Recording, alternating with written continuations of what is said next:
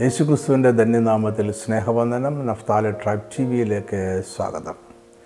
പുരാതന മധ്യപൂർവ്വ ദേശങ്ങളിലെ നാടോടി കഥകളിലെ ഒരു സാങ്കല്പിക കഥാപാത്രമായിരുന്നു ലിലിത്ത് എന്ന സ്ത്രീ സത്വമുള്ള ഭൂതാത്മാവ്.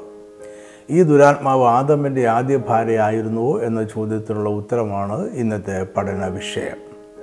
പ്രശസ്തമായ ബ്രിട്ടാനിക്ക സർവ്വവിജ്ഞാനകോശം പറയുന്നതനുസരിച്ച് യഹൂദ പഴങ്കഥകളിലെ സ്ത്രീയുടെ സത്വമുള്ള ഒരു ഭൂതാത്മാവിൻ്റെ പേരാണ് ലിലിത്ത്. ഈ ഭൂതാത്മാവിനെ ലില്ലിത്ത് എന്നോ വിളിക്കാം. ആദാമിന് 2 ഭാര്യമാരുണ്ടായിരുന്നുവെന്നും ആദ്യത്തെ ഭാര്യയായിരുന്നു ലില്ലിത്ത് എന്നും കഥകൾ ഉണ്ട്. ആധുനിക കാലത്തെ സ്ത്രീ വിമോചന പ്രസ്ഥാനക്കാർ അവരുടെ മാതൃകാ സ്ത്രീയായി ലില്ലിത്തിനെ കാണുന്നു. ലില്ലിത്തിനെ കുറിച്ച് അനേകം സാഹിത്യ രചനകളിൽ പരാമർശങ്ങളുണ്ട്. ഇതെല്ലാം ഇന്നത്തെ ക്രിസ്തീയ വിശ്വാസികളുടെ ഇടയിൽ ചെറുതല്ലാത്ത ആശയക്കുഴപ്പം ഉണ്ടാക്കിയിട്ടുണ്ട്. അതിനാൽ ഈ ഐതിഹ്യ പഴങ്കഥകളെ ക്രിസ്തീയ വിശ്വാസികൾ എങ്ങനെ മനസ്സിലാക്കണമെന്നാണ് ഈ വീഡിയോയിൽ പറയുന്നത്. ലില്ലിത്ത് എന്ന വാക്കിൻ്റെ അർത്ഥം രാത്രി എന്നാണ്. അതിനാൽ രാത്രിയിൽ സഞ്ചരിക്കുന്ന വിഷയാസക്തിയുള്ള നിയന്ത്രണങ്ങളില്ലാത്ത സ്വാതന്ത്ര്യത്തിനായി ആഗ്രഹിക്കുന്ന അപകടകാരികളായ സ്ത്രീ സത്വമുള്ള ഭൂതാത്മാക്കളെ ഈ പേരിനാൽ വിളിച്ചിരുന്നു. ലിലിത്തിനെ കുറിച്ചുള്ള കഥകൾ പുരാതന കാലത്ത് ആരംഭിച്ചതും നിലവിലിരുന്നതുമായതിനാൽ ഇതിൻ്റെ ഉത്ഭവസ്ഥാനം കൃത്യമായി പറയുവാൻ പ്രയാസമുണ്ട്. ഈ ഐതിഹ്യ കഥകളെ നമുക്ക് മെസോപ്പൊട്ടേമിയ സംസ്കാരത്തിൽ കാണുവാനായിട്ട് കഴിയും. അവരുടെ ഇടയിൽ പ്രചരിച്ചിരുന്ന കെട്ടുകഥകളിൽ ലിലു എന്ന് വിളിക്കപ്പെട്ടിരുന്ന പുരുഷ സത്വമുള്ള ഒരു കൂട്ടം ഭൂതാത്മാക്കളും ലിലിറ്റു എന്നു പേരുള്ള മറ്റൊരു കൂട്ടം സ്ത്രീ സത്വമുള്ള ഭൂതാത്മാക്കളും ഉണ്ടായിരുന്നു. സ്ത്രീ സത്വമുള്ള ലിലിറ്റു എന്ന ഭൂതാത്മാക്കൾ ശിശുക്കളെ കൊല്ലുകയും ഗർഭിണികളായിരിക്കുന്ന സ്ത്രീകളെ ഉപദ്രവിക്കുകയും ചെയ്യുന്നവരായിരുന്നു. അതിനാൽ ഈ ഭൂതാത്മാക്കളിൽ നിന്നും രക്ഷ നേടുവാനായി ശിശുക്കളും സ്ത്രീകളും ചില സ്വർഗീയ ദൂതന്മാരുടെ പേരുകൾ എഴുതിയ മാന്ത്രിക തകിടുകൾ ധരിക്കുക പതിവായിരുന്നു. മെസോപ്പൊട്ടേമിയയിൽ നിന്നും ഈ കഥകൾ ബാബിലോൺ സാമ്രാജ്യത്തിലാകെ പരന്നു. അത് ഹിത്യർ, മിസ്രൈമിയർ, ഇസ്രായേൽ, ഗ്രീക്കുകാർ എന്നിവരുടെ ഇടയിലും പ്രചരിച്ചു. അങ്ങനെ വേദപുസ്തകത്തിൽ യെശയ്യാ പ്രവാചകന്റെ പുസ്തകത്തിലും ഈ പേര് കയറിക്കൂടി. എന്നാൽ അക്കാലത്ത് ലിലിത്ത് ആദമിൻ്റെ ആദ്യ ഭാര്യയായിരുന്നു എന്ന വാദം ഇല്ലായിരുന്നു. ഇനി നമുക്ക് യഹൂദന്മാരുടെ മതവിശ്വാസത്തിൻ്റെ പ്രധാന കൃതിയായ താൽമുദിനെ കുറിച്ച് ചില കാര്യങ്ങൾ മനസ്സിലാക്കാം. താൽമുദ് പ്രധാനമായും യഹൂദ ദൈവശാസ്ത്രത്തെയും അതുമായി ബന്ധപ്പെട്ട നിയമങ്ങളെയും പ്രായോഗികമായി വ്യാഖ്യാനിക്കുന്ന കൃതിയാണ്. താൽമുദിന് 2 പതിപ്പുകളുണ്ട്. ഒന്ന് യെരുശലേം താൽമുദ് എന്നും മറ്റൊന്ന് ബാബിലോണിയൻ താൽമുദ് എന്നും അറിയപ്പെടുന്നു. അതിൻ്റെ പേര് പോലെ തന്നെ ഒന്ന് യഹൂദയിലായിരുന്ന യഹൂദ വേദപണ്ഡിതന്മാർ തയ്യാറാക്കിയതും മറ്റൊന്ന് ബാബിലോണിലേക്ക് പ്രവാസികളായി പോയ യഹൂദന്മാർ അവിടെ താമസിക്കുമ്പോൾ തയ്യാറാക്കിയതുമാണ്. യഹൂദന്മാരുടെ തിരുവെഴുത്തുകളായ പഴയ നിയമത്തെ തനാഖ് എന്നാണ് യഹൂദന്മാർ വിളിക്കുന്നത്. 24 പുസ്തകങ്ങളുള്ള തനാഖിനോടൊപ്പം തിരുവെഴുത്തുകളായി യഹൂദന്മാർ മറ്റ് യാതൊന്നും കൂട്ടിച്ചേർത്തിട്ടില്ല. ഇതിൽ ആദ്യത്തെ 5 പുസ്തകങ്ങളെ അവർ തോറ എന്നാണ് വിളിക്കുന്നത്. ഇത് സീനായി പർവ്വത മുകളിൽ വെച്ച് ദൈവം മോശയ്ക്ക് നേരിട്ട് പറഞ്ഞുകൊടുത്ത എഴുതപ്പെട്ട രേഖയാണ്. ഇതിനെ പെൻറ്റാറ്റൂക്ക് എന്ന് മോശയുടെ 5 പുസ്തകങ്ങൾ എന്നും വിളിക്കുന്നു. ദൈവം മോശയ്ക്ക് ന്യായപ്രമാണങ്ങൾ നൽകിയപ്പോൾ മോശ അതെല്ലാം എഴുതിയെടുത്തിരുന്നു. എന്നാൽ ന്യായപ്രമാണങ്ങളുടെ വിശദാംശങ്ങളും അത് നടപ്പിലാക്കുവാൻ സഹായിക്കുന്ന ചില ഉദാഹരണങ്ങളും കൂടെ ദൈവം മോശയോട് പറഞ്ഞിരുന്നു. അതൊന്നും മോശ എഴുതിയെടുത്തില്ല. എന്നാൽ പ്രമാണങ്ങളുടെ ഈ വിശദീകരണങ്ങൾ മോശ ജനത്തെ അറിയിക്കുകയും അത് യോശുവയ്ക്ക് കൈമാറുകയും യോശുവ അത് കൃത്യതയോടെ തൻ്റെ പിൻഗാമികൾക്ക് പകർന്നു കൊടുക്കുകയും ചെയ്തു എന്നാണ് യഹൂദന്മാർ വിശ്വസിക്കുന്നത്. ഇതിനെ ഓറൽ തോറ അല്ലെങ്കിൽ മിഷ്ന എന്നാണ് അവർ വിളിക്കുന്നത്. കാലപ്പഴക്കത്തിൽ ഇവ നഷ്ടപ്പെടാതിരിക്കുവാനായി ഏകദേശം AD 189 റബി യൂദ എന്ന വ്യക്തിയുടെ നേതൃത്വത്തിൽ മിഷ്ന എഴുതി സൂക്ഷിച്ചു. യഹൂദന്മാരുടെ തോറയിൽ വാമൊഴിയാലുള്ള പ്രമാണങ്ങൾ അടങ്ങിയ മിഷ്നയും ഉൾപ്പെടുന്നു. മിഷ്ന പ്രസിദ്ധീകരിച്ചതിന് ശേഷം അതിനെ വിശദമായ പഠനങ്ങൾക്ക് വിധേയമാക്കിയുണ്ടായി. AD 70 AD 135 ഉണ്ടായ യെരുശലേമിൻ്റെ പതനത്തിന് ശേഷം വളരെയധികം യഹൂദ പണ്ഡിതന്മാർ ബാബിലോണിലേക്ക് കുടിയേറിപ്പോയി. ഇവർ മിഷ്ന ഉൾപ്പെടെയുള്ള തോറയെ വിശദമായി പഠിക്കുവാൻ തുടങ്ങി. ന്യായപ്രമാണങ്ങളെ മനുഷ്യർക്ക് അനുസരിക്കുവാൻ തക്കവണ്ണം വിശദീകരിക്കുക, തോറയിലെ ഗ്രഹിക്കുവാൻ പ്രയാസമുള്ള ഭാഗങ്ങളെ വിശദീകരിക്കുക മുതലായവയായിരുന്നു അവരുടെ ലക്ഷ്യം. ഇത് ഏകദേശം 500 AD പൂർത്തിയായി. ഈ വ്യാഖ്യാനങ്ങളെയാണ് ഗമാറ എന്ന് വിളിക്കുന്നത്. മിഷ്ന എന്ന വാമൊഴിയാള പ്രമാണങ്ങൾ, ഗമാറ എന്ന വ്യാഖ്യാനങ്ങൾ എന്നിവയെ ഒരുമിച്ച് വിളിക്കുന്ന പേരാണ് താൽമുദ്. ഇത് ഇന്ന് വേദപുസ്തകത്തിന് അനേകം ദൈവദാസന്മാർ എഴുതിയിട്ടുള്ള വ്യാഖ്യാനങ്ങൾ പോലെയാണ്. ഈ വ്യാഖ്യാനങ്ങളിൽ ചിലത് ശരിയായിരിക്കാം, ചിലത് തെറ്റുകളുമായിരിക്കാം. കാരണം വ്യാഖ്യാനങ്ങൾ മനുഷ്യരെഴുതിയതാണ്, അത് ദൈവശാസ്ത്രീയം അല്ല. തോറ എന്നത് എഴുതപ്പെട്ട തിരുവചനവും താൽമഡ് എന്നത് മനുഷ്യരാൽ രചിക്കപ്പെട്ട വ്യാഖ്യാനങ്ങളുമാണ്. താൽമഡിൽ ന്യായപ്രമാണങ്ങളുടെ വ്യാഖ്യാനങ്ങളും യഹൂദ സമൂഹത്തിൻ്റെ നീതിശാസ്ത്രവും തത്വശാസ്ത്രവും പാരമ്പര്യമായ ജീവിത രീതികളും ചരിത്രവും പഴങ്കഥകളും സാഹിത്യരചനകളും അങ്ങനെ അനേകം വിഷയങ്ങളുണ്ട്. യഹൂദന്മാരുടെ ഇടയിലെ വിവിധ വിഭാഗങ്ങൾക്ക് താൽമഡിനെക്കുറിച്ച് വ്യത്യസ്തങ്ങളായ അഭിപ്രായങ്ങളാണുള്ളത്. ചിലർ ഇതിനെ തിരുവെഴുത്തുകൾക്ക് തുല്യമായി കാണുന്നു, മറ്റു ചിലർ തിരുവെഴുത്തുകളെ മാത്രമേ ദൈവശാസ്ത്രീയമായി കാണുന്നുള്ളൂ. ക്രിസ്തീയ വിശ്വാസികൾ എഴുതപ്പെട്ട തിരുവെഴുത്തുകളെ മാത്രമേ ദൈവവചനമായി കാണുന്നുള്ളൂ. മറ്റുള്ളതെല്ലാം മനുഷ്യരാൽ അവരുടെ ബുദ്ധിക്കൊത്ത് എഴുതിയതാണ്. താൽമഡിനെക്കുറിച്ച് ഇത്രയും വിശദമായി ചിന്തിച്ചത് തിരുവചന പഠനത്തിൽ അതിൻ്റെ സ്ഥാനം എവിടെയായിരിക്കണം എന്ന വ്യക്തത നമുക്കുണ്ടായിരിക്കണം എന്നതുകൊണ്ടാണ്. താൽമഡ് തിരുവചനത്തിന് തുല്യമായ ദൈവശാസ്ത്രീയമായ രേഖകൾ അല്ല. അത് മനുഷ്യരുടെ വ്യാഖ്യാനങ്ങളാണ്. അതിലെല്ലാം തിരുവെഴുത്തിൻ്റെ വ്യാഖ്യാനങ്ങളുമല്ല. അതൊരു സമ്മിശ്ര രചനയാണ്. ഇനി നമുക്ക് ലില്ലിത്ത് എന്ന ഭൂതാത്മാവിൻ്റെ കഥയിലേക്ക് തിരികെ പോകാം. ലില്ലിത്തിൻ്റെ കഥ തോറയിൽ കാണുന്നില്ല. അതായത് എഴുതപ്പെട്ട തിരുവെഴുത്തുകളിലോ വാമൊഴിയാലുള്ള പ്രമാണങ്ങളായ മിഷ്നയിലോ ഇല്ല. എന്നാൽ ബാബിലോണിയൻ താൽമഡിലെ വ്യാഖ്യാനങ്ങൾ എഴുതിയ അവസരത്തിൽ വേദപുസ്തകത്തിലെ ഉൽപ്പത്തി പുസ്തകത്തിലെ 1-ാം അധ്യായത്തിലെയും 2-ാം അധ്യായത്തിലെയും മനുഷ്യ സൃഷ്ടിയെക്കുറിച്ചുള്ള വിവരണത്തിൽ യഹൂദ റബിമാർക്ക് വിശദീകരിക്കാൻ പ്രയാസം തോന്നിയ ഒരു ഭാഗമുണ്ട്. അതിനാൽ മനുഷ്യൻ്റെ സൃഷ്ടിപ്പിന് 2 ചരിത്രമുണ്ട് എന്നും 1-ാമത്തെ സൃഷ്ടിപ്പും 2-ാമത്തെ സൃഷ്ടിപ്പും 2 എന്നും അവർ കരുതി. 1-ാമത്തെ സൃഷ്ടിപ്പിൽ ആദാമിനെ സൃഷ്ടിച്ചതുപോലെ തന്നെ സ്ത്രീയെയും നിലത്തിലെ പൊടിയിൽ നിന്ന് തന്നെ നിർമ്മിച്ചു എന്ന് അവർ വിശദീകരിച്ച് പറഞ്ഞു. ഈ സ്ത്രീയെക്കുറിച്ചാണ് ഉൽപ്പത്തി 1:27 പറയുന്നത് എന്ന് ബാബിലോണിലെ റബിമാർ വിശദീകരിച്ചു. വാക്യം ഇങ്ങനെയാണ്: ഇങ്ങനെ ദൈവം തൻ്റെ സ്വരൂപത്തിൽ മനുഷ്യനെ സൃഷ്ടിച്ചു, ദൈവത്തിൻ്റെ സ്വരൂപത്തിൽ അവനെ സൃഷ്ടിച്ചു, ആണും പെണ്ണുമായി അവരെ സൃഷ്ടിച്ചു. ഉൽപ്പത്തി 2-ാം അധ്യായം 23-ാം വാക്യത്തിൽ ഹവയെ ആദ്യമായി കാണുന്ന ആദാം പറയുന്നത് ഇങ്ങനെയാണ്: ഇതിപ്പോൾ എൻ്റെ അസ്ഥിയിൽ നിന്ന് അസ്ഥിയും എൻ്റെ മാംസത്തിൽ നിന്ന് മാംസവുമാകുന്നു. ഇത് ഇപ്പോൾ എന്നതിന് ഇപ്രാവശ്യം എന്നും വായിക്കാം. ഈ അർത്ഥമാണ് ബാബിലോണിൽ താമസിച്ചിരുന്ന യഹൂദ പണ്ഡിതന്മാരെ കുഴക്കിയത്. ഈ പ്രാവശ്യം അല്ലെങ്കിൽ ഇത് ഇപ്പോൾ എന്ന് ആദാം പറഞ്ഞപ്പോൾ മുമ്പ് ഒരു പ്രാവശ്യം മറ്റെന്തോ സംഭവിച്ചു എന്ന് അവർക്ക് തോന്നി. ഈ ആശയക്കുഴപ്പത്തെ വിശദീകരിക്കുവാൻ ആദാമിന് 2 ഭാര്യമാരുണ്ടായിരുന്നു എന്നൊരു നിഗമനത്തിൽ അവർ എത്തിച്ചേരുക ആയിരുന്നു. യഹൂദ റബിമാർ കൂട്ടിച്ചേർത്ത കഥ ഇങ്ങനെയാണ്: ആദാമിൻ്റെ ആദ്യ ഭാര്യയെ അവൻ ആദ്യം കാണുന്നത് ശരീരമാസകലം രക്തം പുരണ്ടാണ്. അതിനാൽ ആദാമിന് അവളെ ഇഷ്ടപ്പെട്ടില്ല. അതുകൊണ്ട് ദൈവം മറ്റൊരു സ്ത്രീയെ സൃഷ്ടിച്ചു. 2-ാമത്തെ സൃഷ്ടിയുടെ രീതി ആദാം കാണാതെ ഇരിക്കേണ്ടതിനാൽ ദൈവം അവനെ ഉറക്കത്തിലാക്കി.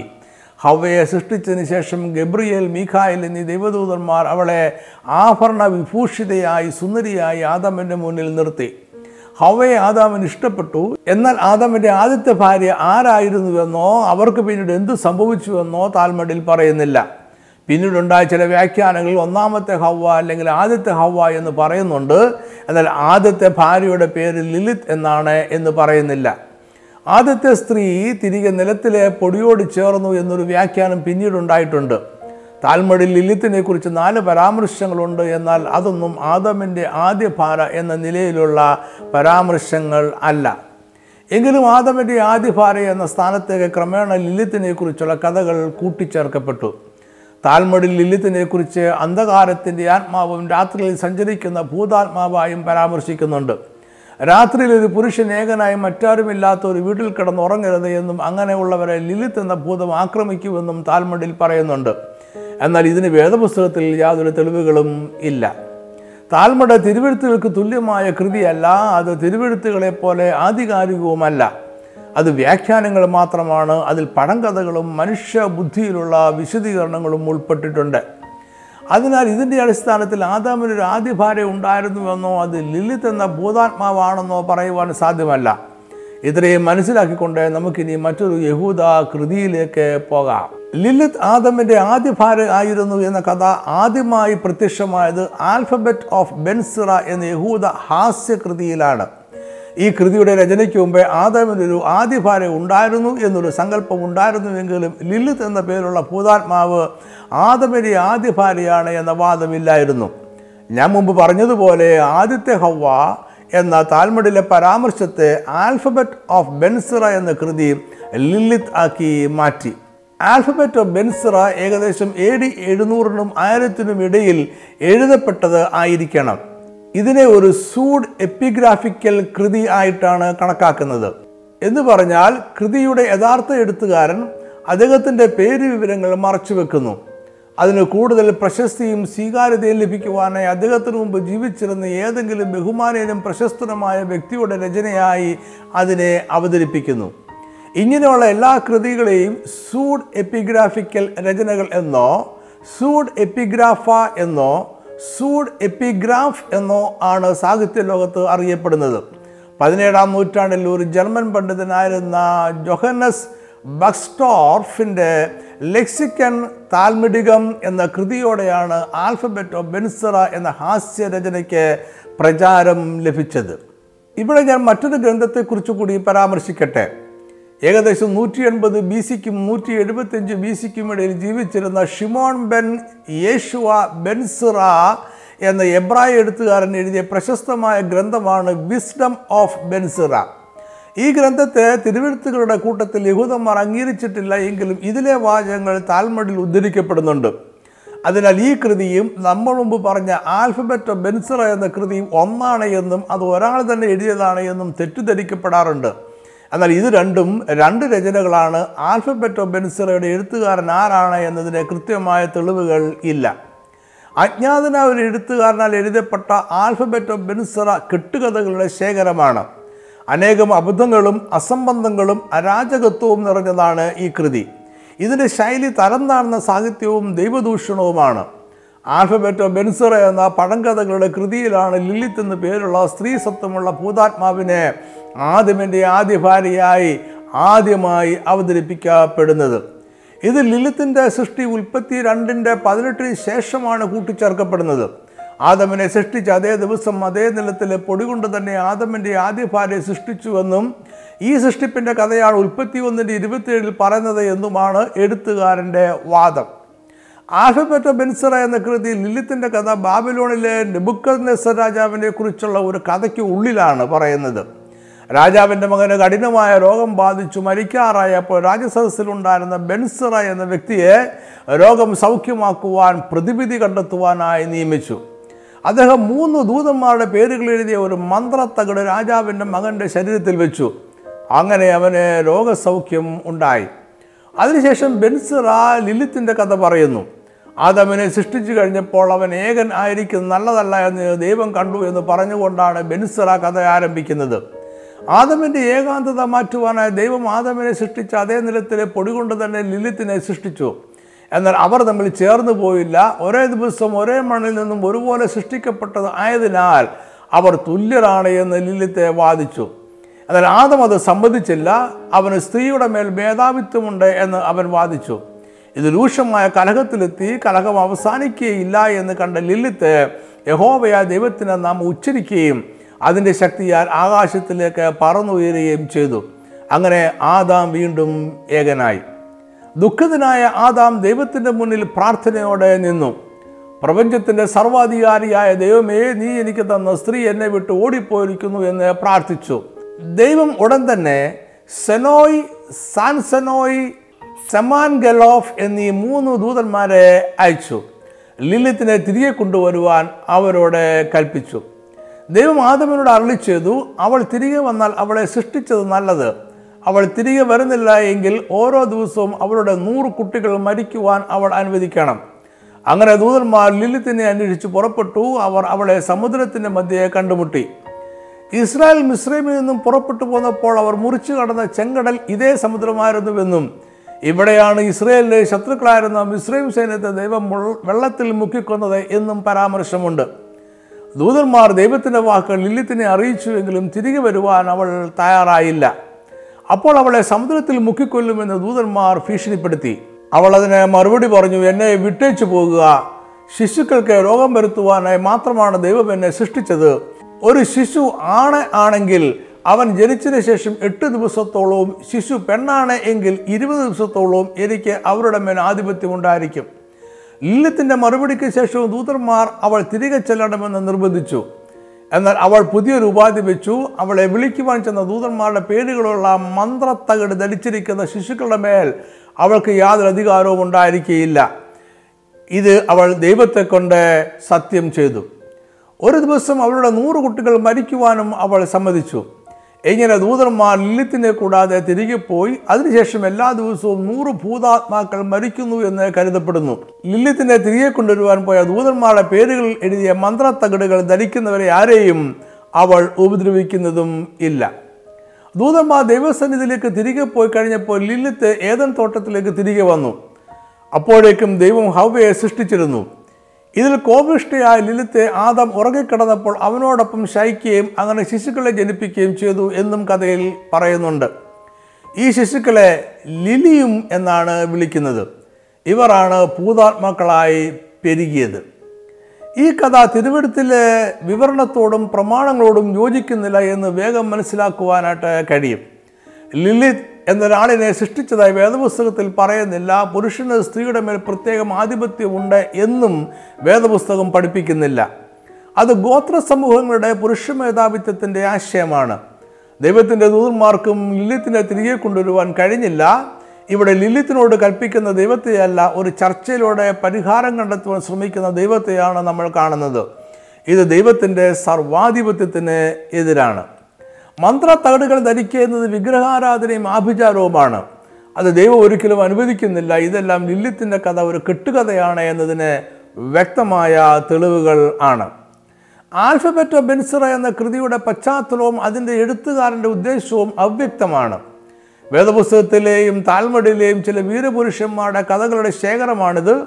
എന്നാൽ ഈ കൃതിയിൽ അവർ പ്രകീർത്തിക്കപ്പെടുകയല്ല, പരിഹസിക്കപ്പെടുകയാണ്. ഭാര്യയുമായുള്ള ബന്ധത്തിൽ വളരെ ബലഹീനനായ ഒരു ആദമിനെയാണ് ഇവിടെ നമ്മൾ കാണുന്നത്. ഈ ഹാസ്യകൃതി അന്ന് വളരെ വേഗം വളർന്നുകൊണ്ടിരുന്ന ക്രിസ്തു വിശ്വാസത്തിനെതിരെ എഴുതപ്പെട്ട പഴങ്കഥകളുടെ ശേഖരം ആകുവാനാണ് സാധ്യത. ഇതിലെ വിഷയങ്ങൾ വളരെയധികം നിന്ദ്യമായതിനാൽ യഹൂദ പണ്ഡിതന്മാർ ഇതിനെ യഹൂദ വിശ്വാസത്തെ എതിർക്കുന്ന ഒരു കൃതിയായിട്ടാണ് കരുതുന്നത്. ഈ കൃതി തിരുവെഴുത്തുകളെയും അതിന് യഹൂദ റബിമാർ നൽകിയ വ്യാഖ്യാനങ്ങളെയും താൽമുഡിനെയും പരിഹസിക്കുന്ന ഒരു രചനയാണ് എന്ന ചിന്തയും ശക്തമാണ്. കാരണം ദൈവത്തിൻ്റെ സൃഷ്ടിപ്പിൻ്റെ ചരിത്രമാണ് ഇതിൽ ചോദ്യം ചെയ്യപ്പെടുന്നത്. കൂടാതെ യെരമ്യാവിനെ പോലെയുള്ള പഴയ നിയമകാലത്തെ വിശ്വാസവീരന്മാരുടെ ജീവിതത്തെക്കുറിച്ച് അധാർമികമായ പല കഥകളും ഇതിൽ പരിഹാസരൂപേണ ഉൾപ്പെടുത്തിയിട്ടുണ്ട്. ഇതിൻ്റെ ഭാഷ പരുക്കനും സാംസ്കാരിക നിലവാരമില്ലാത്തതുമാണ്. അതിനാൽ അക്കാലത്തെ പണ്ഡിതന്മാർ ആരും തന്നെ ഇതിന് യാതൊരു അംഗീകാരവും നൽകിയിരുന്നില്ല. എന്നാൽ ജർമ്മനിയിൽ മധ്യകാലത്തിൽ ഉണ്ടായിരുന്ന ചില നിഗൂഢവാദികളായ ആത്മജ്ഞാനികൾ ഇതിനെ സ്വീകരിക്കുകയും ചെയ്തിട്ടുണ്ട്. അവർ മുഖ്യധാര യഹൂദമത വിശ്വാസികളോ പണ്ഡിതന്മാരോ അല്ല. ലില്ലിത്തിനെ കുറിച്ച് വീണ്ടും പല കഥകളും പ്രചാരത്തിലുണ്ടായിരുന്നു. ബാബിലോണിയൻ താൽമുഡിൽ അസ്മോഡസ് എന്നൊരു ഭൂതങ്ങളുടെ രാജാവിനെ കുറിച്ച് പറയുന്നുണ്ട്. മധ്യകാലഘട്ടത്തിൽ ലില്ലിത്ത് അസ്മോഡസിൻ്റെ ഭാര്യയായിരുന്നു എന്ന കഥ ഉണ്ടായിരുന്നു. ഈ ഭൂമിയെപ്പോലെ തന്നെ മറ്റൊരു ലോകമുണ്ടെന്നും അവിടെയാണ് ലില്ലിത്ത് താമസിക്കുന്നതെന്നും അതിൻ്റെ രാജാവ് അസ്മോഡസ് ആണ് എന്നും കഥകളുണ്ട്. 12-ാം നൂറ്റാണ്ടിൽ സ്പെയിനിൽ ജീവിച്ചിരുന്ന സോഹർ എന്ന നിഗൂഢ ആത്മീയവാദികളുടെ വ്യാഖ്യാനമനുസരിച്ച് ലില്ലിത്ത് ആദമിൻ്റെ ആദ്യത്തെ ഭാര്യയും സാത്താൻ്റെ ഭാര്യയുമാണ്. കബാല എന്ന യഹൂദ നിഗൂഢ ആത്മീയവാദികളുടെ അഭിപ്രായത്തിൽ ലില്ലിത്ത് ദൈവത്തിൻ്റെ സ്ത്രീ സത്വത്തിൻ്റെ എതിരാളിയാണ്. ക്രിസ്തു ദൈവരാജ്യം സ്ഥാപിക്കുന്നത് വരെ ഈ എതിരാളി തുടരുമെന്നാണ് അവർ കരുതുന്നത്. ഇങ്ങനെയുള്ള വേദവിപരീതവും അപകടകരവും വിഡ്ഢിത്തവും നിറഞ്ഞ അനേകം കഥകൾ യഹൂദ സമൂഹത്തിൽ പോലും ഉണ്ടായിരുന്നു എന്ന് നമ്മൾ മനസ്സിലാക്കണം. ലില്ലിത്തിൻ്റെ കഥകൾ പ്രചരിപ്പിക്കുന്നവർ വേദപുസ്തകത്തിൽ യെശയ്യാ പ്രവാചകന്റെ പുസ്തകത്തിൽ 34-ാം അധ്യായത്തിൽ 14-ാം വാക്യത്തിൽ ലില്ലിത്തിനെ കുറിച്ച് പരാമർശമുണ്ട് എന്ന് ചൂണ്ടിക്കാണിക്കാറുണ്ട്. അതിനാൽ നമുക്ക് ഈ വേദഭാഗം പരിശോധിക്കാം. യെശയ്യാ പ്രവചനം എഴുതപ്പെട്ട നാളുകളെക്കുറിച്ചും എഴുത്തുകാരനെക്കുറിച്ചും വ്യത്യസ്തങ്ങളായ അഭിപ്രായങ്ങൾ ഉണ്ടെങ്കിലും ഭൂരിപക്ഷം പണ്ഡിതന്മാരുടെ അഭിപ്രായത്തിൽ ഈ പ്രവചനം എഴുതപ്പെടുന്നത് ക്രിസ്തുവിന് മുമ്പ് 740-നും 538-നും ഇടയിലാണ്. ഇതിൽ കുറേ ഭാഗങ്ങൾ ബാബിലോണിൽ വെച്ചും കുറച്ച് ഭാഗങ്ങൾ ബാബിലോണിയ പ്രവാസത്തിൽ നിന്നും തിരികെ യഹൂദിലെത്തിയ ശേഷവുമാണ് എഴുതപ്പെട്ടത് എന്നും വിശ്വസിക്കപ്പെടുന്നു. എന്നാൽ ലിലിത്ത് ആദമിൻ്റെ ആദ്യത്തെ ഭാര്യയായിരുന്നു എന്ന് അവകാശപ്പെട്ട ഏറ്റവും പുരാതന കൃതിയായ ആൽഫബറ്റ് ഓഫ് ബെൻസിറ ക്രിസ്തുവിന് ശേഷം 700-നും 1000-നും ഇടയിലാണ് എഴുതപ്പെട്ടത്. ഈ കൃതിക്ക് മുമ്പ് ലില്ലിത്ത് ആദമിൻ്റെ ഭാര്യയായിരുന്നു എന്ന വാദം നിലവിലുണ്ടായിരുന്നില്ല. അതായത് ലില്ലിത്ത് ആദമിൻ്റെ ആദ്യ ഭാര്യ ആയിരുന്നു എന്ന കഥയുമായി യെശയ്യാ പ്രവാചകന്റെ പുസ്തകത്തിന് ബന്ധമില്ല. എങ്കിലും ഇതൊരു പ്രവാചക പുസ്തകം ആണല്ലോ. അതിനാൽ ഇവിടെ എന്തെങ്കിലും വിധത്തിൽ ലില്ലിത്തിൻ്റെ കാര്യം പറയുന്നുണ്ടോ എന്ന് നമുക്ക് നോക്കാം. യെശയ്യാ 34:14 വാക്യം: മരുമൃഗങ്ങളും ചെന്നായ്ക്കളും തമ്മിൽ എതിർപ്പെടും, വനഭൂതം വനഭൂതത്തെ വിളിക്കും, അവിടെ വേതാളം കിടക്കുകയും വിശ്രാമം പ്രാപിക്കുകയും ചെയ്യും. ഈ വാക്യത്തിലെ വേതാളം എന്ന മലയാളം വാക്കിന് ഇംഗ്ലീഷിൽ രാത്രിയിലെ ജീവികൾ എന്നാണ് കൂടുതൽ പരിഭാഷകളിലും നമ്മൾ വായിക്കുന്നത്. കിങ് ജെയിംസ് വേർഷനിൽ നമ്മൾ പ്രാദേശികമായി നത്ത്, കൂമൻ, മൂങ്ങ എന്നിങ്ങനെ വിളിക്കുന്ന രാത്രിയിൽ സഞ്ചരിക്കുന്ന പക്ഷികളെ സൂചിപ്പിക്കുന്ന ഒരു പദമാണ് ഉപയോഗിച്ചിരിക്കുന്നത്. ആംപ്ലിഫൈഡ് ബൈബിൾ എന്ന പരിഭാഷയിൽ ലില്ലിത്ത് എന്ന പദം ഉപയോഗിച്ചിട്ടുണ്ട്. എങ്കിലും ആ വാക്കിൻ്റെ ബ്രാക്കറ്റിലും അടിക്കുറിപ്പായും സ്ത്രീ സത്വമുള്ള രാത്രിയിലെ ഭൂതാത്മാവ് എന്ന് കൊടുത്തിട്ടുണ്ട്. എന്നാൽ Darby, international standard version, new revised standard version എന്നിങ്ങനെയുള്ള ചില പരിഭാഷകളിൽ ലില്ലിത്ത് എന്ന വാക്ക് തന്നെ ഉപയോഗിച്ചിട്ടുണ്ട്. ഇതിനാൽ ആദാമിൻ്റെ ആദ്യ ഭാര്യയായിരുന്നു എന്ന് പഴങ്കഥകളിൽ പറയുന്ന ലില്ലിത്ത് എന്ന ഭൂതാത്മാവിനെ കുറിച്ച് വേദപുസ്തകത്തിൽ പരാമർശമുണ്ട് എന്നും ഈ കഥകൾ ശരിയാണ് എന്നും ഒരു വാദം ഈ കാലഘട്ടത്തിൽ പ്രചരിക്കുന്നുണ്ട്. ഇതിലെ സത്യം മനസ്സിലാക്കുവാൻ യെശയ്യാ പ്രവാചകൻ പറഞ്ഞത് എന്താണ് എന്ന് സൂക്ഷ്മമായി പഠിക്കേണ്ടിയിരിക്കുന്നു. യെശയ്യാ 34:14 എബ്രായ ഭാഷയിൽ ലീലിത്ത് എന്ന വാക്കാണ് ഉപയോഗിച്ചിരിക്കുന്നത്. ഈ വാക്ക് വേദപുസ്തകത്തിൽ ഇവിടെ മാത്രമേ കാണുന്നുള്ളൂ. ഈ വാക്കിൻ്റെ മൂലവാക്ക് ലായിൽ എന്ന എബ്രായ പദമാണ്. ഈ വാക്കിൻ്റെ അർത്ഥം രാത്രി എന്നും എതിരാളി എന്നുമാണ്. അതായത് എബ്രായ ഭാഷയിലെ ലീലിത്ത് രാത്രിയിലെ എതിരാളിയാണ്. അതുകൊണ്ടാണ് രാത്രിയിൽ സഞ്ചരിക്കുന്ന മനുഷ്യരുടെ എതിരാളിയായ ഭൂതാത്മാവിനെ കുറിച്ച് പറയുവാൻ യെശയ്യാവ് ഈ വാക്ക് ഉപയോഗിച്ചത്. ശിശുക്കളെയും സ്ത്രീകളെയും ഏകരായി ഉറങ്ങുന്ന പുരുഷന്മാരെ ഉപദ്രവിക്കുന്ന ലില്ലിത്ത് എന്ന ദുരാത്മാവിൻ്റെ കഥ അന്ന് യഹൂദന്മാരുടെയും ചുറ്റുമുള്ള ജാതികളുടെയും ഇടയിൽ പ്രചാരത്തിലും ആയിരുന്നു. എന്നാൽ യെശയ്യാവ് ഈ വാക്കൊരു പ്രത്യേക വ്യക്തിയെയോ ഒരു പ്രത്യേക ഭൂതാത്മാവിനെയോ കുറിച്ച് പറയുവാനല്ല ഉപയോഗിച്ചിരിക്കുന്നത്. രാത്രിയിൽ മനുഷ്യരെ ഉപദ്രവിക്കുന്ന എല്ലാ ദുരാത്മാവിനെ കുറിച്ചും ഒരുമിച്ച് പറയുകയാണ്. യെശയ്യാ 34 വിഷയം എന്താണ് എന്നുകൂടി നമുക്ക് പഠിക്കാം. യെശയ്യാവിൻ്റെ പുസ്തകത്തിലെ ആദ്യത്തെ 39 അധ്യായങ്ങളിൽ ഏകദേശം BC 740-നും 700-നും ഇടയിൽ എഴുതപ്പെട്ടതാണ്. ഇവിടെ ജാതീയ ദേവന്മാരെ ആരാധിക്കുന്ന അന്യദേശക്കാരുമായുള്ള ബന്ധത്തെക്കുറിച്ച് പ്രവാചകൻ മുന്നറിയിപ്പ് നൽകിയാണ്. 34-ാം അധ്യായത്തിൽ ഇസ്രായേലിൻ്റെ ശത്രുക്കളായ ഏദോമ്യരെയും ചുറ്റുമുള്ള ജാതീയ രാജ്യങ്ങളെയും യഹോവ നശിപ്പിക്കുന്നതിനെ കുറിച്ചാണ് പ്രവചനം. ഇത് അടയാളങ്ങളും പ്രതിരൂപങ്ങളും ചിഹ്നങ്ങളും ഉപയോഗിക്കുന്ന അപ്പോക്കാലിപ്റ്റിക് സാഹിത്യരചനയുടെ ശൈലിയിലാണ് എഴുതപ്പെട്ടിരിക്കുന്നത്. എൻ്റെ വാൾ സ്വർഗത്തിൽ ലഹരിച്ചിരിക്കുന്നു, യഹോവയുടെ വാൾ രക്തം പുരണ്ടും കൊഴുപ്പ് പൊതിഞ്ഞും ഇരിക്കുന്നു, കുഞ്ഞാടുകളുടെയും കോലാടുകളുടെയും രക്തം കൊണ്ടും ആട്ടുകൊറ്റന്മാരുടെ മൂത്രപിണ്ഡങ്ങളുടെ കൊഴുപ്പ് കൊണ്ടും തന്നെ യഹോവയ്ക്ക് ബൊസ്രയിൽ ഒരു യാഗവും ഏദോം ദേശത്തൊരു മഹാസംഹാരവുമുണ്ട് എന്നിങ്ങനെയുള്ള വിവരണം ഇതൊരു പ്രത്യേക രീതിയിലുള്ള രചനയാണ് എന്നതിന് തെളിവാണ്. ഈ അധ്യായത്തിലെ വിവരണത്തിൻ്റെ അർത്ഥം ഇങ്ങനെയാണ്: യഹോവയുടെ ന്യായവിധി ഇസ്രായേലിലെ ശത്രുക്കൾ ആയ ഏദോമ്യരുടെയും മറ്റു ചില രാജ്യങ്ങളുടെ മേലും ഉണ്ടാകും. അന്ന് ആ ദേശമെല്ലാം മരുഭൂമി പോലെ ശൂന്യസ്ഥലങ്ങളാകും. അതായത് അവിടെ മനുഷ്യരാരും ശേഷിപ്പ് ഉണ്ടാകുകയില്ല.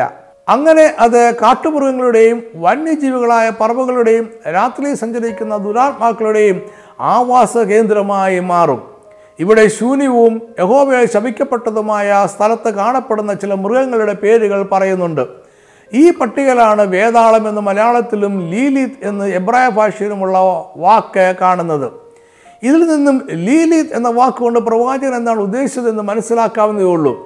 ലീലിത്ത് എന്ന പേര് അന്നത്തെ യഹൂദ സമൂഹത്തിന് പരിചിതമായിരുന്നതിനാൽ അതിന് യാതൊരു വിശദീകരണവും എഴുത്തുകാരൻ നൽകുന്നില്ല. അത് രാത്രിയിൽ സഞ്ചരിക്കുന്ന ഏതൊരു ദുരാത്മാവുമാകാം. യെശയ്യാവ് ആ ദേശത്തിന് മേലെ സംഭവിക്കാതിരിക്കുന്ന യഹോവയുടെ ന്യായവിധിയെക്കുറിച്ചും അതിന് വരുവാനിരിക്കുന്ന ശൂന്യ അവസ്ഥയെക്കുറിച്ചുമാണ് പറയുന്നത്. ആദമിൻ്റെ കാര്യമോ സൃഷ്ടിയുടെ ചരിത്രമോ പ്രവാചകന്റെ ചിന്തയിലില്ല. അതിന് അനേകം വർഷങ്ങൾക്ക് ശേഷം എഴുതപ്പെട്ട ഒരു യഹൂദ ഹാസ്യരചനയിൽ പറയുന്ന ആദാമിൻ്റെ ആദ്യത്തെ ഭാര്യ ആണ് ലീലിത്ത് എന്ന കഥയുമായി യെശയ്യാ പ്രവാചകന്റെ വാക്കുകൾക്ക് യാതൊരു ബന്ധവുമില്ല. ബാബിലോണിയൻ താൽമുണ്ടും യെശയ്യാവിനും അനേകം വർഷങ്ങൾക്ക് ശേഷമാണ് എഴുതപ്പെട്ടത്. നമ്മുടെ പഠനം അവസാനിപ്പിക്കുന്നതിന് മുമ്പായി ഉൽപ്പത്തി പുസ്തകം 1-ാം അധ്യായത്തിലെയും 2-ാം അധ്യായത്തിലെയും മനുഷ്യരുടെ സൃഷ്ടിയുടെ വിവരണത്തിൽ എന്തെങ്കിലും വൈരുദ്ധ്യങ്ങളുണ്ടോ എന്ന് കൂടി പരിശോധിക്കേണ്ടി ഇരിക്കുന്നു. ഉൽപ്പത്തി പുസ്തകം 1-ാം അധ്യായം 2-ാം അധ്യായം ദൈവം ഈ പ്രപഞ്ചത്തെയും ഭൂമിയെയും മനുഷ്യരെയും സൃഷ്ടിച്ചതിൻ്റെ വിവരണമാണ്.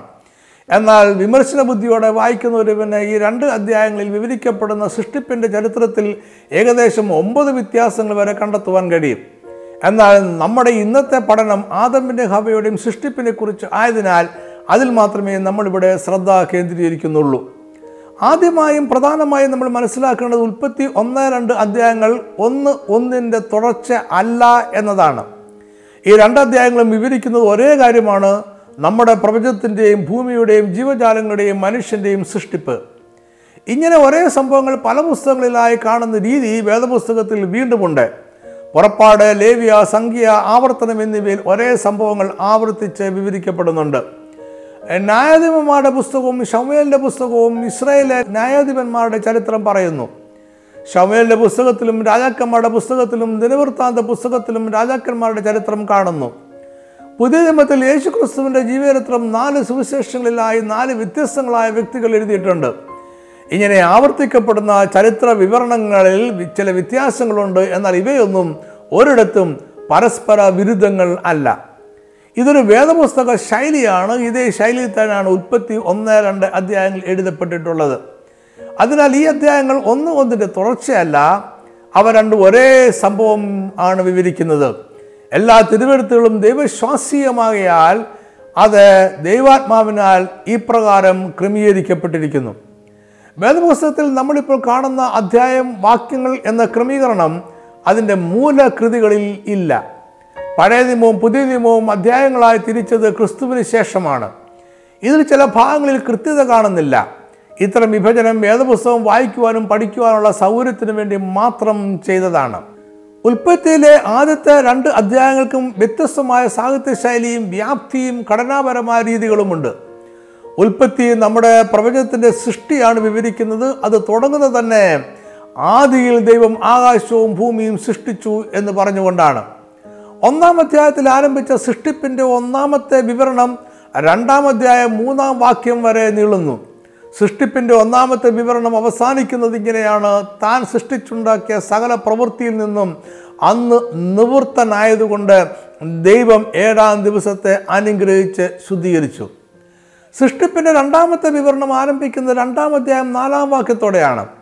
യഹോവയായ ദൈവം ആകാശവും ഭൂമിയും സൃഷ്ടിച്ച നാളിൽ ആകാശവും ഭൂമിയും സൃഷ്ടിച്ചതിൻ്റെ ഉൽപ്പത്തി വിവരം.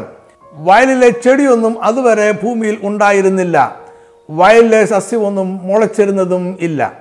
അതായത് ഉൽപ്പത്തി 2-ാം അധ്യായത്തിലെ സൃഷ്ടിപ്പിൻ്റെ 2-ാമത്തെ വിവരണം ഭൂമിയുടെയും ഏദൻ തോട്ടത്തിൻ്റെയും മനുഷ്യരുടെയും ചരിത്രമാണ് പറയുന്നത്. ഇവിടെ വിശാലമായ ഒരു ചരിത്രമല്ല, കൂടുതൽ സൂക്ഷ്മമായ ചരിത്രമാണ് വിവരിക്കുന്നത്. സൃഷ്ടിപ്പിൻ്റെ 6-ാമത്തെ ദിവസം എന്തെല്ലാം സംഭവിച്ചു എന്നതിനാണ് കൂടുതൽ ഊന്നൽ. ഉദാഹരണത്തിന് ഉൽപ്പത്തി 1:27 ഇങ്ങനെ ദൈവം തൻ്റെ സ്വരൂപത്തിൽ മനുഷ്യനെ സൃഷ്ടിച്ചു, ദൈവത്തിൻ്റെ സ്വരൂപത്തിൽ അവനെ സൃഷ്ടിച്ചു, ആണും പെണ്ണുമായി അവരെ സൃഷ്ടിച്ചു എന്ന് പറഞ്ഞു സൃഷ്ടിപ്പിൻ്റെ ചരിത്രം അവസാനിപ്പിക്കുന്നു. എന്നാൽ 2:7 ഈ സൃഷ്ടിപ്പിൻ്റെ ചരിത്രം വിശദമായി പറയുന്നു. യഹോവയായ ദൈവം നിലത്തെ പൊടി കൊണ്ട് മനുഷ്യനെ നിർമ്മിച്ചിട്ട് അവൻ്റെ മൂക്കിൽ ജീവശ്വാസം ഊതി മനുഷ്യൻ ജീവനുള്ള ദേഹിയായി തീർന്നു. ഇത് ആദമിൻ്റെ സൃഷ്ടിപ്പാണ്. മറ്റൊരു ഉദാഹരണം കൂടി പറയാം. 1-ാം അധ്യായത്തിൽ ഓരോ സൃഷ്ടിപ്പിന് ശേഷവും ദൈവം നല്ലതെന്ന് പറയുകയും 6-ാം ദിവസം മനുഷ്യന്റെ സൃഷ്ടിപ്പിന് ശേഷം എത്രയും നല്ലതെന്ന് പറയുകയും ചെയ്തതായി രേഖപ്പെടുത്തിയിരിക്കുന്നു. എന്നാൽ 2-ാം അധ്യായത്തിൽ കൂടുതൽ സൂക്ഷ്മമായ വിവരണത്തിൽ ദൈവം ആദാമിനെ മാത്രം ആദ്യം സൃഷ്ടിച്ചുവെന്നും അനന്തരം യഹോവയായ ദൈവം കിഴക്ക് ഏതെങ്കിലും ഒരു തോട്ടമുണ്ടാക്കി താൻ സൃഷ്ടിച്ച മനുഷ്യനെ അവിടെ ആക്കി എന്നും വായിക്കുന്നു. അതിനുശേഷം ആദാം ഏകനായിരിക്കും നല്ലതല്ല എന്ന് ദൈവം പറഞ്ഞു. അതിനാൽ ദൈവം അവന് തക്ക തുണയായി ഹവ്വയെ സൃഷ്ടിച്ചു. ഇതോടെയാണ് സൃഷ്ടിപ്പ് പൂർത്തിയായതും എത്രയും നല്ലത് എന്ന് ദൈവം പറയുന്നതും. ഇവിടെ ആദാം സൃഷ്ടിപ്പിന് ശേഷം ഏകനായി തീരുകയല്ല, അവൻ സൃഷ്ടിപ്പിൽ തന്നെ ഏകനായിരുന്നു. താൻ ഏകനാണ് എന്ന് ആദാം പരാതി പറയുകയല്ല, യഹോവയായ ദൈവം മനുഷ്യൻ ഏകനായിരിക്കുന്നത് നന്നല്ല എന്ന് പറയുകയാണ്. അതിനാലാണ് ദൈവം ഹവ്വയെ ആദാമിന് കൂട്ടായി സൃഷ്ടിച്ചത്. ഈ സൃഷ്ടിപ്പിൻ്റെ വിവരണത്തിൽ യാതൊരു ആശയക്കുഴപ്പവും കാണുന്നില്ല. ഇവിടെ യാതൊന്നും പറയാതിരിക്കുന്നില്ല. ആദമിന് ആദ്യ ഭാര്യയുണ്ട് എന്ന് പറയുന്നില്ല. അതിനുള്ള അവസരവും ഇല്ല. നമ്മുടെ കർത്താവായ യേശു ക്രിസ്തു മനുഷ്യന്റെ സൃഷ്ടിയെക്കുറിച്ച് പറഞ്ഞ വാക്കുകൾ കൂടി വായിച്ചുകൊണ്ട് നമുക്ക് ഈ പഠനം അവസാനിപ്പിക്കാം. മത്തായി 19 പരീശന്മാർ യേശുവിനോട് വിവാഹമോചനത്തെക്കുറിച്ച് ചോദിക്കുന്നതാണ് പശ്ചാത്തലം. അവരോട് യേശു ഉത്തരം പറഞ്ഞു, സൃഷ്ടിച്ചവൻ ആദിയിൽ അവരെ ആണും പെണ്ണുമായി സൃഷ്ടിച്ചു. മർക്കോസ് 10:6 യേശുവിൻ്റെ വാക്കുകൾ ഇങ്ങനെയാണ്, സൃഷ്ടിയുടെ ആരംഭത്തിങ്കിലോ ദൈവം അവരെ ആണും പെണ്ണുമായി ഉണ്ടാക്കി. യേശു ദൈവം എങ്ങനെയാണ് മനുഷ്യനെ സൃഷ്ടിച്ചതെന്നും സൃഷ്ടിയുടെ ആരംഭത്തെക്കുറിച്ചുമാണ് പറഞ്ഞത്. ഇവിടെ ആണും പെണ്ണും മാത്രമേ ഉള്ളൂ, ഒരാണും രണ്ട് പെണ്ണുമില്ല. യേശുവിടെ ഉൽപ്പത്തി 1:27 വാക്യമാണ് പരാമർശിക്കുന്നത്. ഇതിനുശേഷം യേശു പറഞ്ഞു, അത് നിമിത്തം മനുഷ്യൻ അപ്പനെയും അമ്മയും വിട്ട് ഭാര്യയോട് പറ്റിച്ചേരും, ഇരുവരും ഒരു ദേഹമായി തീരും എന്ന് അരുളി ചെയ്തു എന്നും നിങ്ങൾ വായിച്ചിട്ടില്ലയോ? ഇവിടെ ഉൽപ്പത്തി 2:24 യേശു ഉദ്ധരിക്കുന്നത്. ഈ വാക്യത്തിന് കൂടുതൽ വ്യക്തത വരുവാനായി യഹൂദയ്ക്ക് വെളിയിൽ ജീവിച്ചിരുന്ന യഹൂദന്മാർ ഉൽപ്പത്തി 2:24 ഇങ്ങനെയാണ് വായിച്ചത്, അതുകൊണ്ട് ഒരു പുരുഷൻ അപ്പനെയും അമ്മയും വിട്ടുപിരിഞ്ഞ് ഒരു ഭാര്യയോട് പറ്റിച്ചേരും, അവർ ഇരുവരും ഏകദേഹമായി തീരും. അന്ന് പ്രചാരത്തിലിരുന്ന ഗ്രീക്ക്, അരാമ്യ, സിറിയ, ശമരിയ എന്നീ ഭാഷകളെ വേദപുസ്തകത്തിൻ്റെ പരിഭാഷകളിൽ ഈ വാക്യം ഇപ്രകാരം തന്നെ ആയിരുന്നു. എബ്രായ ഭാഷകളിൽ മാറ്റം കണ്ടില്ല എങ്കിലും അനേക എബ്രായ പ്രഭാഷകർ ഇതിനെ പിന്താങ്ങിയിരുന്നു. ഇവിടെ ആദമും ഒരു സ്ത്രീയും മാത്രമേ സൃഷ്ടിക്കപ്പെട്ടുള്ളൂ എന്നത് വ്യക്തമാണ്. ഇതാണ് വിവാഹമെന്ന മർമ്മം. ഈ മർമ്മമോ ക്രിസ്തുവും സഭയും തമ്മിലുള്ള ആത്മീയ ബന്ധത്തിൻ്റെ മർമ്മം കൂടിയാണ്. ഇവിടെ മറ്റൊരു സ്ത്രീക്ക് സ്ഥാനമില്ല. അതിനാൽ ആദമിന് ആദ്യ ഭാര്യ ഉണ്ടായിരുന്നു എന്നും അത് ലില്ലിത്ത് എന്ന് വിളിക്കപ്പെട്ടിരുന്ന ഭൂതാത്മാവാണ് എന്നതും വ്യാജവും ദൈവദൂഷണവും ആണ്. ഈ സന്ദേശം 1-2 കാര്യങ്ങൾ കൂടി പറഞ്ഞുകൊണ്ട് അവസാനിപ്പിക്കുവാൻ ഞാൻ ആഗ്രഹിക്കുന്നു. തിരുവചനത്തിൻ്റെ ആത്മീയ മർമ്മങ്ങൾ വിവരിക്കുന്ന അനേകം വീഡിയോകളും ഓഡിയോകളും നമ്മുടെ ഓൺലൈൻ ചാനലുകളിൽ ലഭ്യമാണ്. വീഡിയോ കാണുവാൻ naphtalitribe.tv.com എന്ന ചാനലും ഓഡിയോ കേൾക്കുവാൻ naphtalitribe.radio.com എന്ന ചാനലും സന്ദർശിക്കുക. 2 ചാനലുകളും സബ്സ്ക്രൈബ് ചെയ്യാൻ മറക്കരുത്. അതിനിയും പ്രസിദ്ധീകരിക്കുന്ന വീഡിയോ, ഓഡിയോ എന്നിവ നഷ്ടപ്പെടാതെ ലഭിക്കുവാൻ സഹായിക്കും. ഇതിനെല്ലാം വേദപഠന കുറിപ്പുകളും ഓൺലൈനിൽ ലഭ്യമാണ്. ഇംഗ്ലീഷിൽ വായിക്കുവാൻ naphtalitribe.com എന്ന വെബ്സൈറ്റും മലയാളത്തിനായി വാതിൽ.in എന്ന വെബ്സൈറ്റും സന്ദർശിക്കുക. പഠനക്കുറിപ്പുകൾ ബുക്കായി ലഭിക്കുവാനും ഇതേ വെബ്സൈറ്റുകളിൽ സന്ദർശിക്കാവുന്നതാണ്. അല്ലെങ്കിൽ വാട്സാപ്പിലൂടെയോ സിഗ്നൽ ആപ്പിലൂടെയോ ആവശ്യപ്പെടാം. Phone number 9895524854. എല്ലാ മാസവും 1-ാമത്തെയും 3-ാമത്തെയും ശനിയാഴ്ച വൈകിട്ട് 5 മണിക്ക് പാർവിഷൻ ടിവിയിൽ നമ്മുടെ പ്രോഗ്രാമുണ്ട്. ദൈവവചനം ഗൗരവമായി പഠിക്കുവാൻ ആഗ്രഹിക്കുന്നവർ ഈ പ്രോഗ്രാമുകൾ മറക്കാതെ കാണുക, മറ്റുള്ളവരും കൂടെ പറയുക. ഈ സന്ദേശം കണ്ടതിനും കേട്ടതിനും വളരെ നന്ദി. ദൈവം നിങ്ങളെല്ലാവരെയും സമൃദ്ധമായി അനുഗ്രഹിക്കട്ടെ. ആമേൻ.